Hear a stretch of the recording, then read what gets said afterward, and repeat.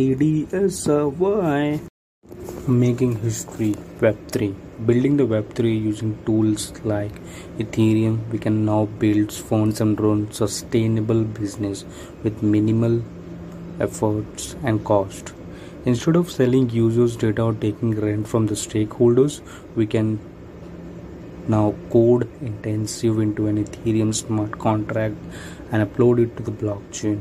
When it is running, everyone can interact with it without worrying about that the variable of the business logic will change. If there is a demand for the platform, the business now scales by itself. There is a growing number of entrepreneurs and the code building tools and businesses contracts on Ethereum's, also known as dApps, decentralized applications. Their open source nature allow any platform to plug into the another contract, balance their stakeholder incentives, and simply pay each other with a globally currency.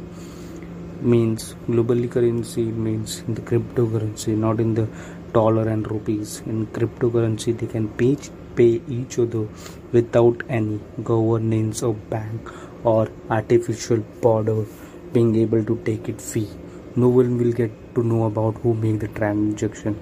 They're just able to see the private key or path of a transaction number in the random values.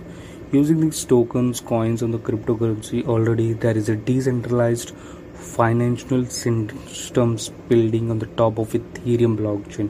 See, DeFi Pulse has an early version of Bloomberg for this ecosystem, or the expensive Brave browser or Chrome alternative, which protects its user privacy while rewarding them with a token for opting into view ads.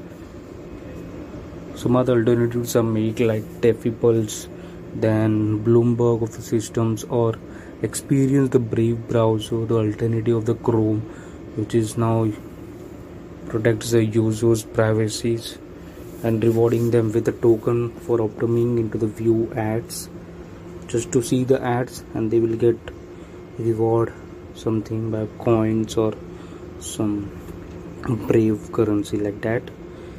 This is about the making history, building the Web3. I hope you have understood. Go and subscribe and like my podcast on Google Podcast. Thank you for listening. Web3, a podcast by DDSRY.